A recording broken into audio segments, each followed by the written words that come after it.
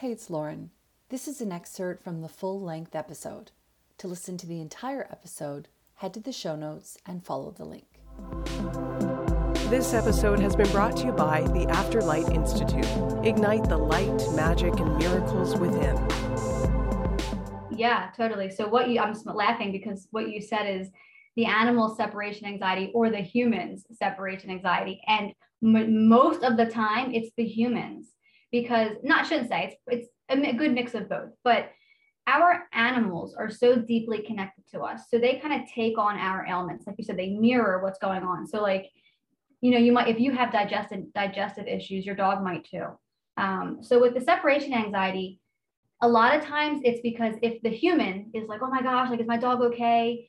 I'm usually home, but now I'm not, they're back at work now. So like, if the human's kind of freaking out, the animal's picking that up even when they're not together. So I just read a book the other day of this girl. She was checking her security camera like 100 times a day to see if her dog was okay.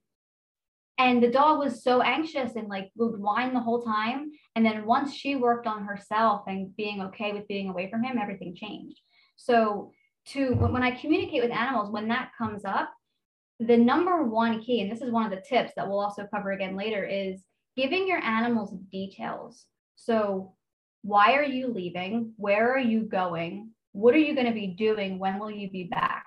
Like, you wouldn't just leave a human family member and not say bye. You wouldn't just like dip out. You would tell them, okay, bye babe, or bye honey, I'm going to work. Like, so doing the same thing with our animals. And what I found is I get so many messages after communications, and the people are like, oh my gosh, like I told my animal where I was going and what I was doing, and the house was perfect when I got home. There was not a mess. Like, it really can be as simple as just giving them details. So when you give them details, do you talk to them? Do you give them visualizations? I will say that I had an animal communicator on the show recently, and I asked her the question as well, because I was really interested. One of the things that she said is you can, when you're out, send them almost like visions of what you're doing and where you're going. But I never thought of relaying my entire journey to my dog before I left. Well, so what you just said with the other animal communicator, which is a good point too, is when we speak, we are constantly forming mental images in our mind. So if I say to you, I was at the beach this morning, I'm thinking of the beach in my head. We have all these images that we form. So by saying to our dog, I'm going to the grocery store, we're going to think of where we're going. They receive that image. So having your words match up with what you're saying really makes a world of difference. Like, you don't want to say, I'm not leaving you forever, I'll be back. Like, what does that there's no image. You can't form an image in your mind for a negative statement. I'm not leaving you forever. There's nothing to think of. But if you say, I'm going to work, I'll be back, in your mind, you're picturing yourself driving to work and then driving back. And then your animal's like, oh, okay, she's going to leave, but then she's going to come back.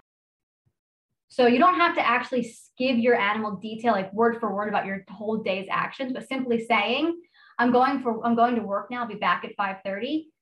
They'll get that. Like, there's been times where if I go away for the weekend and I forget to like clue my animal in, my dog in, I don't do this anymore because it's like my whole world now, but I would come home and he would ignore me for 2 days. Like, he was pissed.